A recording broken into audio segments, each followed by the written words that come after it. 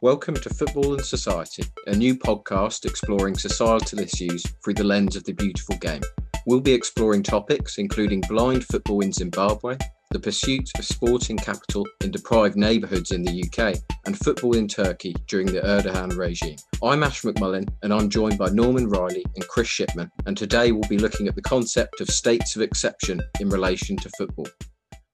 Throughout the history of modern football, dictatorships have attempted both to suppress football and to use major footballing events on the world stage to showcase their power. Whilst the people's game provides opportunities for resistance and solidarity, states of exception pose a genuine threat to players, supporters, and democratic movements seeking to challenge authoritarian regimes. States of exception is a term used by Professor Tamir Baron in an article published in 2018 referring to states experiencing war, revolution, terrorism, or severe economic and political disturbances, where any existing order is suspended indefinitely. Tamir's study focuses mainly on the regime of General Pinochet in Chile, who seized power in a coup d'etat in 1973. The previous government, led by Salvador Allende's Unidad Popular, was a keen advocate of football's role in creating and promoting spaces of popular sovereignty and participation. The arrival of General Pinochet, however, marked a new era of repression and brutality towards civil society, including amateur football clubs. Tamir looks at the careers of two Chilean players, Elias Figueroa and Carlos Cocelli. Figueroa was a vocal supporter of Pinochet, while Cocelli was a fierce critic, and the two players suffered very different fates at the hands of the regime. Figueroa was heralded as a national hero and poster boy for the regime, while Cocelli's own mother was tortured because of his opposition. It reveals how, in states of exception such as Pinochet's Chile, the power of football as a space for resistance is curtailed by authoritarian practices. Today, with changes in the world order resulting from globalization, the focus has shifted somewhat from sovereign states to global networks of power and influence. We are now in a neo-medieval era, Tamir claims, where states share power with international organizations such as FIFA or the UN. Professor Tamir Baron has kindly agreed to discuss his study with us today. Tamir is a professor and researcher in the School of Social Sciences and Government at the Tec de Monterrey in Querétaro, Mexico. Tamir, thank you so much for joining us. It's my pleasure to be here, Ashley, and to be with you and with Norman and Chris as well. Thank you. You're very welcome. And can we begin by asking, why did you decide to research this topic? Well, the research, in a sense, stemmed from a couple of books that I wrote. So the first one is The World Through Soccer, The Cultural Impact of a Global Sport. That was published in 2014 with Roman and Littlefield. And the second one is called Beyond Soccer, International Relations and Politics as Seen Through the Beautiful Game. That's also with Roman and Littlefield, and that was published in 2017.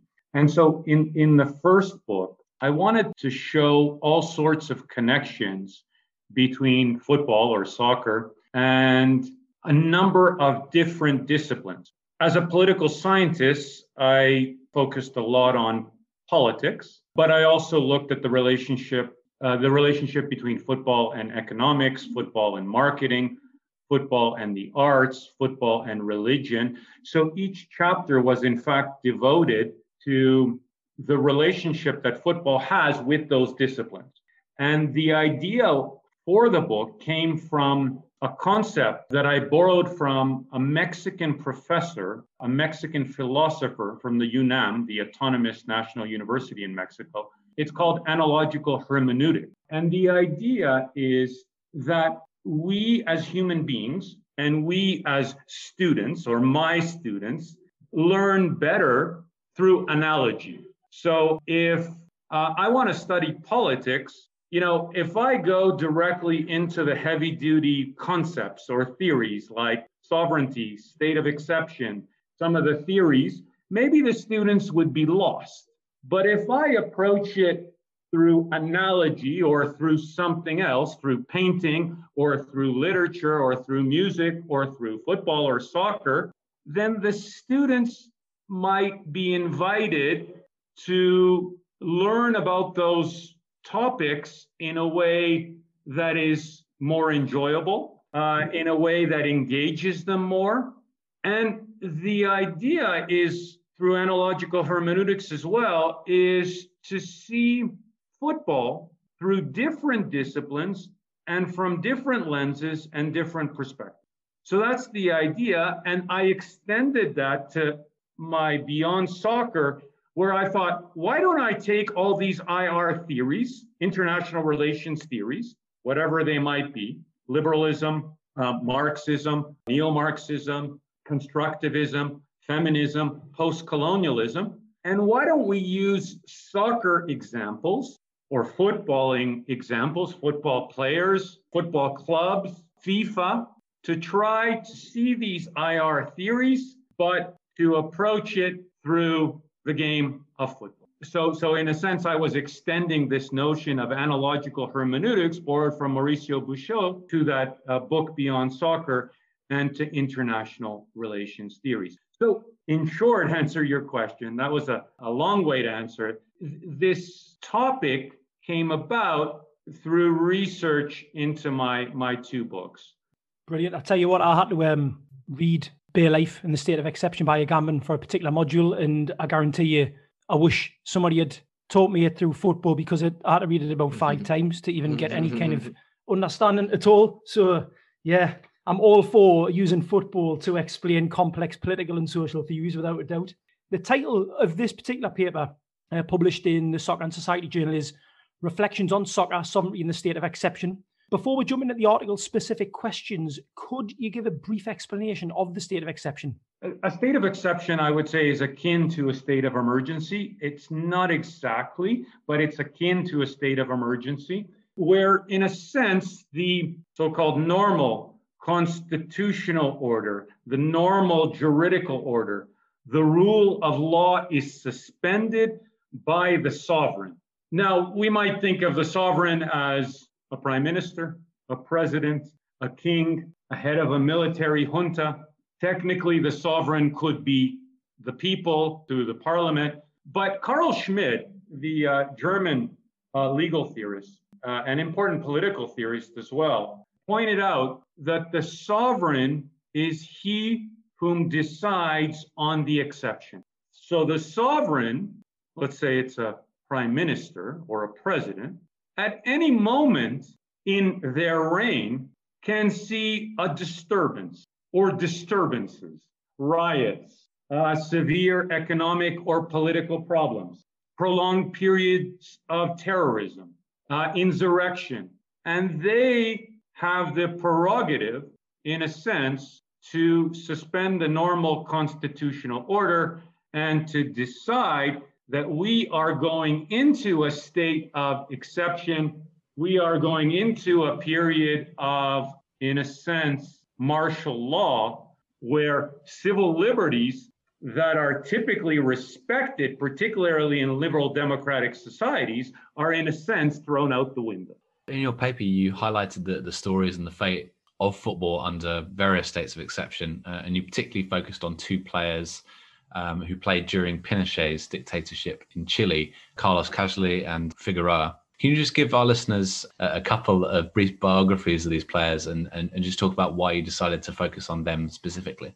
Sure, Chris. So I focused on these 2 players, Figueroa and Caselli, for 3 main reasons. Well, one is that they were teammates on the Chilean national soccer team during the Pinochet dictatorship from 1973 to 1988. Secondly, they had very different political views, with Caselli, as Ashley pointed out at the outset, was a socialist admirer of Allende and a critic of the military dictatorship, Pinochet's military dictatorship, and Figueroa being a very kind of enthusiastic supporter of Pinochet's regime.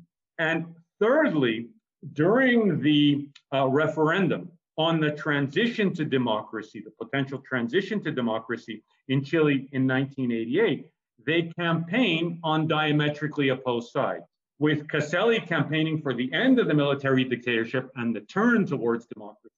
Figueroa, in fact, saying, hey, we have to continue this military regime because we have forces from within and forces from outside that are largely liberal leftists and communists, and they threaten the Chilean nation. And the best antidote to that is the continuation or the perpetuation of the military regime. Now, a little bit about these two figures. Figueroa was born in 1946 in a city that is interesting. I've been there. I really enjoy it, and I recommend it. It's a Pacific Coast city called Valparaiso.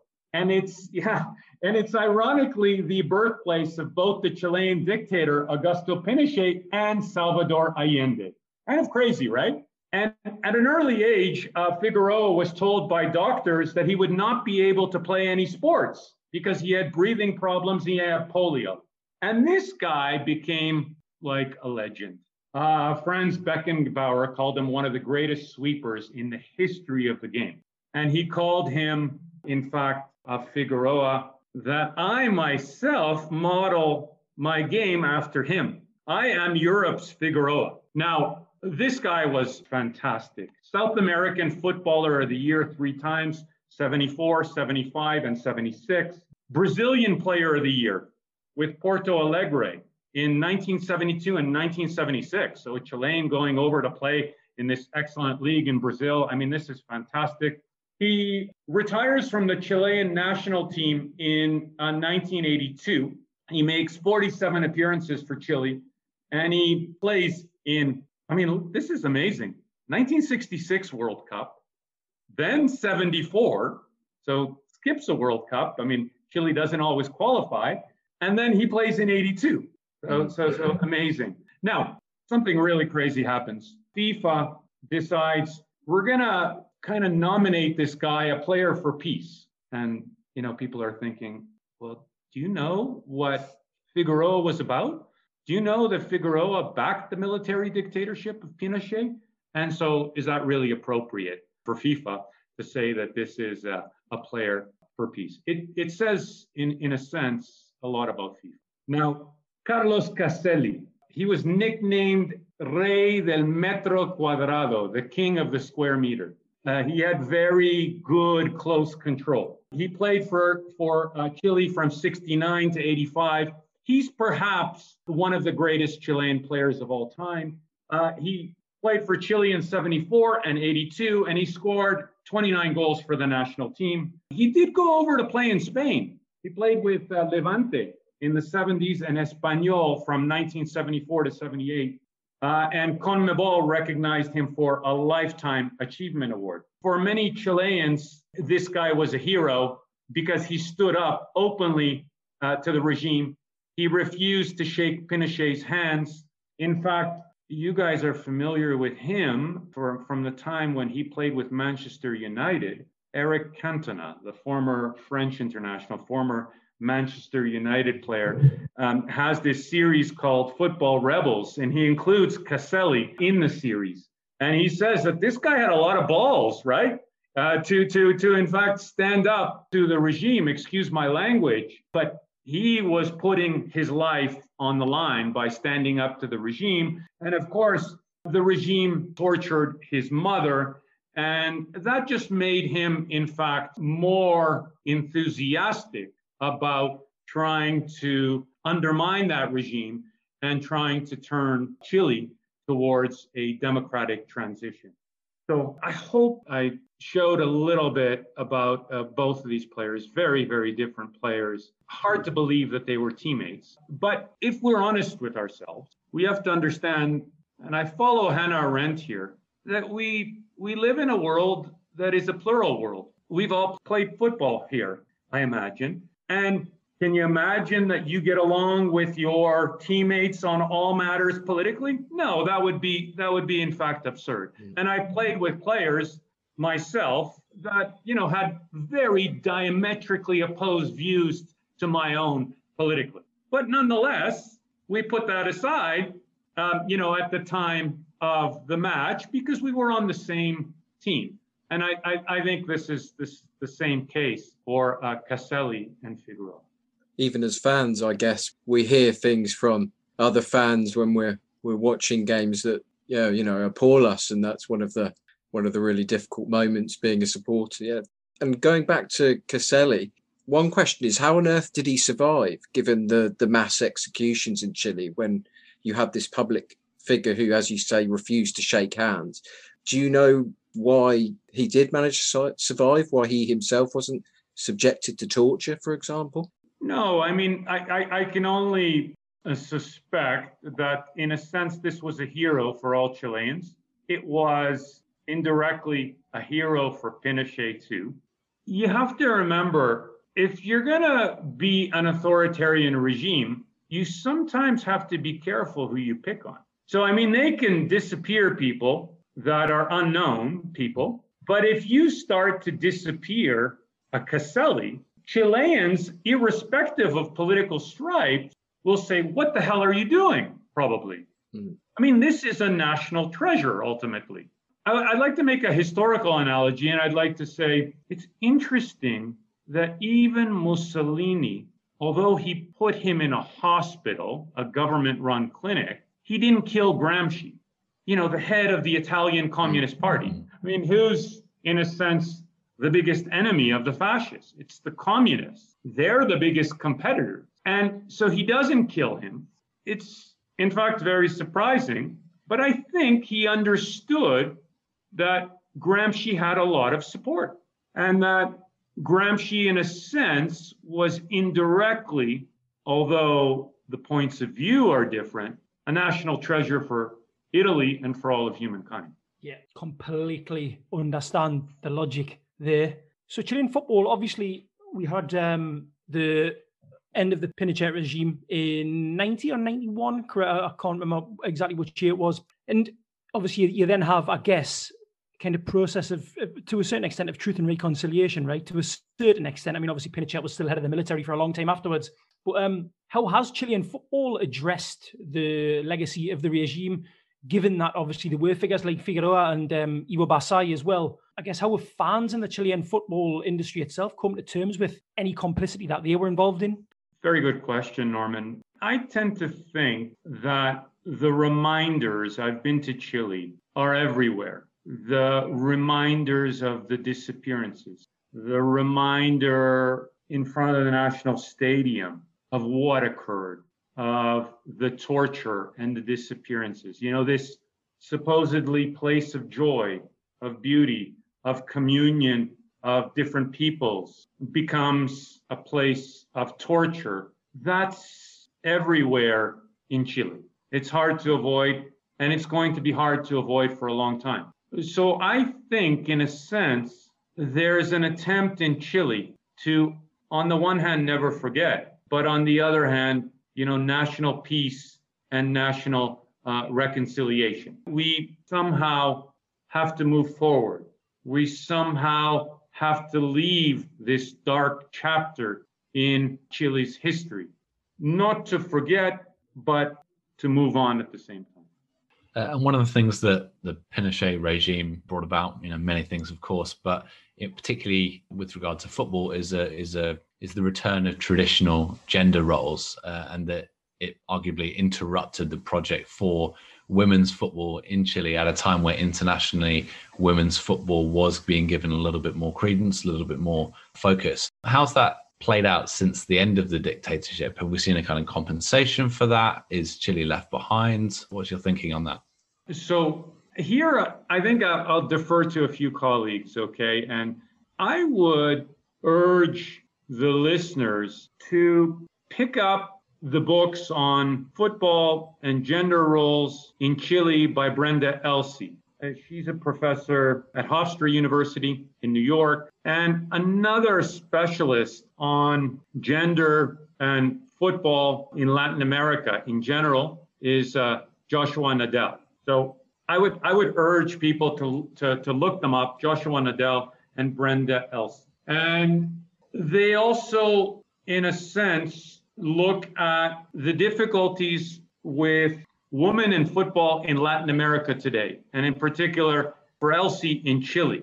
And if I can paint a general picture of what they say, it is essentially that we don't really care about the women's game.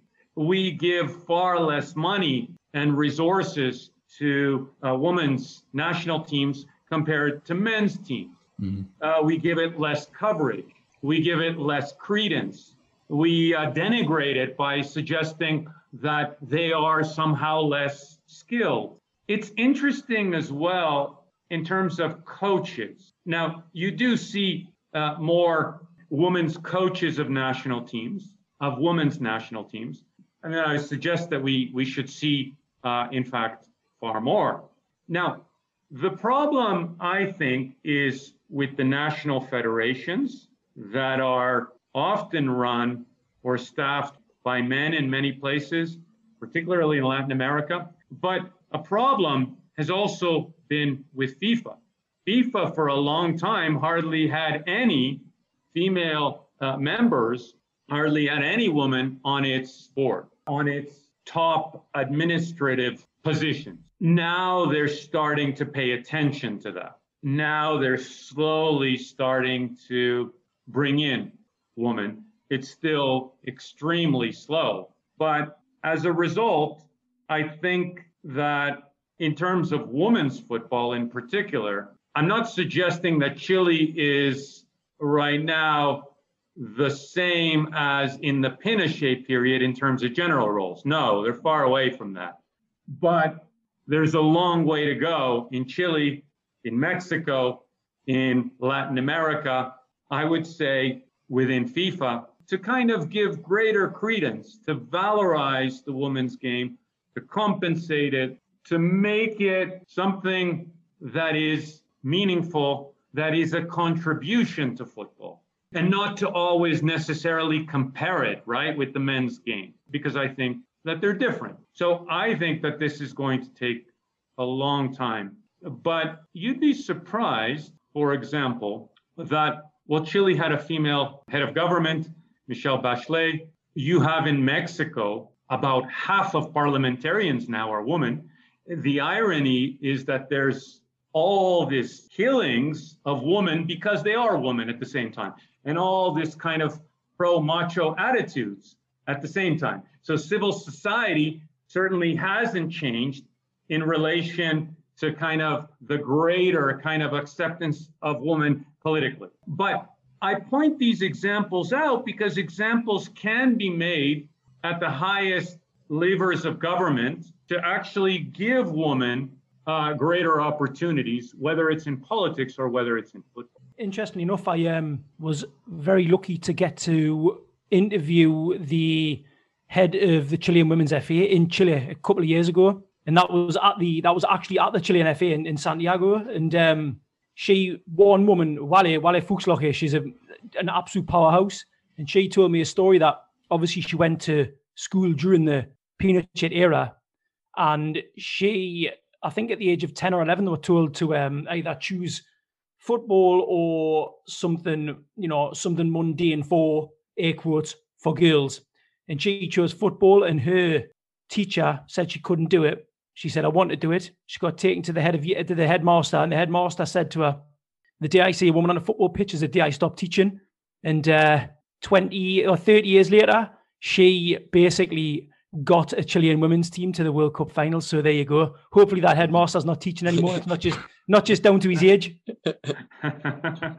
That's a great story, Norman.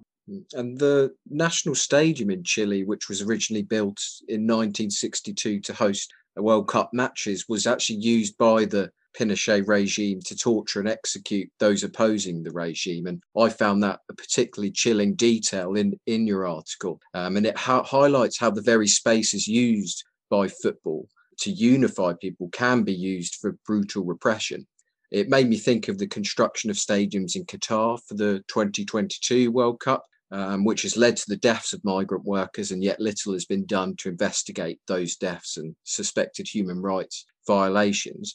Why do you think that architecture, including sports stadiums, is so often a key site for dictatorships looking to maintain the state of exception? Good question, Ashley. Look, I think that they're sending a very clear message to soccer fans or football fans and those who don't care about football at all, that the game is over. The time has come for us to say to you that the game is over. You can no longer play. It's the moment of life and death. We have enemies all around us. We cannot play anymore. We have to hunt them down. We have to prosecute them. We have to torture them if necessary. We have to kill them if necessary, because they are a danger to the Chilean nation. And they are conspiring from abroad. And even worse, they're at home. And so the message they are sending is that this is a deadly, serious regime. This is a regime that doesn't play. This is a regime that will decide on whether you play football. This is a regime that will decide on everything, on whether you will see your friends and your family members and your lovers again. So it's very dark. It's a very dark message in my estimation. The joy is gone. The game is over. The solidarity has been smashed. Really, really powerful. And moving on, I guess, to an incredibly powerful institution as well. A Leviathan to a certain extent, FIFA. This is a really long-winded question, so I apologize to you, Tamir, and to the listeners. And you can tell that I've written it precisely because it's about 800 words. You state that FIFA's sovereign powers are no secret. Its capacity to wield its power and influence the policymakers of nation states is evident. Do you consider its modus operandi similar to the state of exception? If I can go on, it's self-governing, wields great power, operates with impunity, and makes decisions based on what benefits it as opposed to member states. It's the global game, yet it's an entity that takes decisions for its own financial benefit. I also thought of FIFA as a state of exception when reading your conclusion. This is a quote. The sovereign state decides what the exception is and how long it will be sustained. A state of exception creates a violent political space. The sovereign decides about life and death. Whilst it might seem dramatic to label FIFA as violent and having the capacity to decide on life and death, I couldn't help thinking of its behaviour that you mentioned earlier in the article. The Brazilian World Cup in 2014 particularly, FIFA taking profits out of the country, money for social housing being rechanneled to pay for stadiums at FIFA's behest, tax exemptions. You also mentioned the profits FIFA took from South Africa in 2010. Could these acts not be seen as violent? And given the money not being spent on social welfare causes, there's not only an extractivist colonial aspect to FIFA's behaviour, it does ultimately have the power to make decisions that impact on life or death? Amazing question, extremely complex, and I'll try the best I can, Norman. I think that we shouldn't get that carried away. I think, though, that FIFA is powerful. They have sovereign powers in relation to states, in relation even to other actors in the international arena. Yet it is states that ultimately actually make the decision to exercise their monopoly over the use of force, to be authoritarian or democratic, to implement the state of exception, and to even torture players, as we saw in Chile during the Pinochet regime. Now, I did dub FIFA a supranational organ of the industrialized countries, and I did suggest, following Hedley Bull, the English school theorists, that FIFA, in fact, has powers that are neo-medievalist, in which states share their sovereignty with other entities. So it's true, states increasingly share their sovereignty with civil and commercial entities outside the state. Sovereign powers are no longer the privilege of the state. And I think FIFA is an example of this. FIFA at times sits above sovereign states, as in decisions, for example, to award World Cups to sovereign states. Or it creates, in fact, national federation, even if certain sovereign states reject that decision. China wasn't particularly happy when FIFA let in Hong Kong. And I don't think the Israelis were particularly happy when, FIFA let in Palestine. Or I don't think the Serbs were overjoyed when Kosovo became a member of FIFA. FIFA can also expel member states. It creates ad hoc security laws. It granted Russia the 2018 World Cup, but also declared that Crimean clubs could not play in the Russian league after Russia illegally annexed Crimea from Ukraine. So to summarize, I would say that the sovereign for global football is not the same sovereign that always decides on the fate of clubs, players, and fans at the national level. You note that the current model of state sovereignty may change or may not exist in the future, perhaps due to these changes in the current neo-medieval era that you've just described to us. And you give the example of the EU, which in effect allows multiple layers of sovereignty and therefore multiple layers of personal nationality and identity. This made us think of international players who, once they do play for one national side, they can't switch, with some exceptions. So English players can play for Team GB, for example. Can you see this changing, or will we continue to be bound by permanent and unmovable claims on players' nationalities? So I think the supporters of Make America Great Again, I think the supporters of Bolsonaro, I think that the supporters of Modi and Netanyahu, they're okay with the rules, with those rules. I mean, why the hell would you want to go somewhere else? Why the hell would you have this kind of messy double nationality? Fight for your people and fight for your country.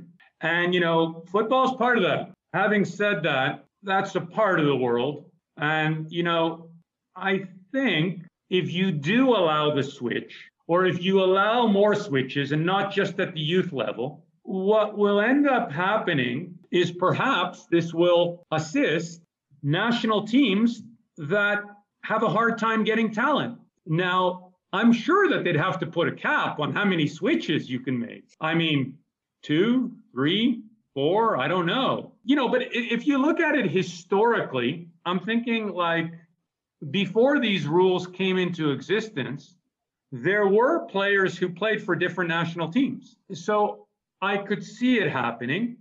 And let's be clear as well. We do live in a more globalized and a cosmopolitan era. People are more mixed than we think. People live in different places and travel a lot. And so as a result, it's very likely that you could have 2 or 3 passports.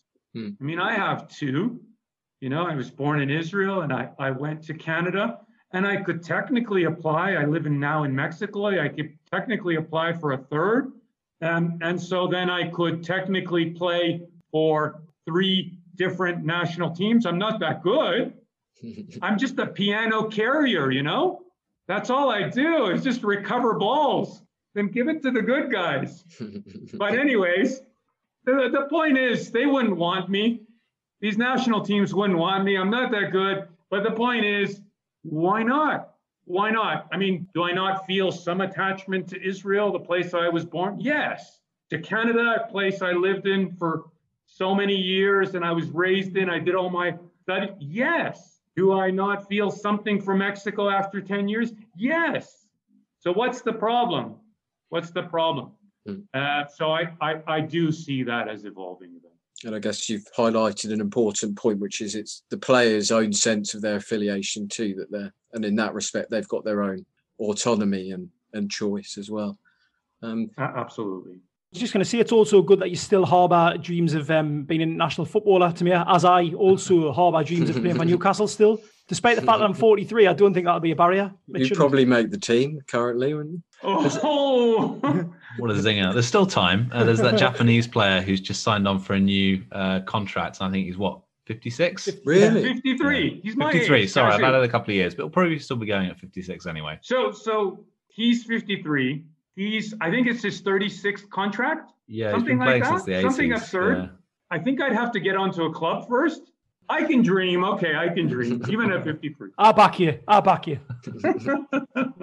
Well, I'm afraid that's all we've got time for, Tamir. We could have gone on for hours, and we'd certainly suggest to our listeners to check out your article, but also where can they engage with your work online? Are you on social media, or is there a website they can access?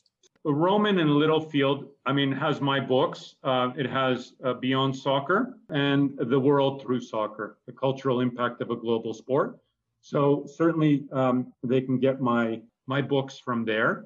The article that you've mentioned, that's from Soccer and Society, and they can certainly also get that.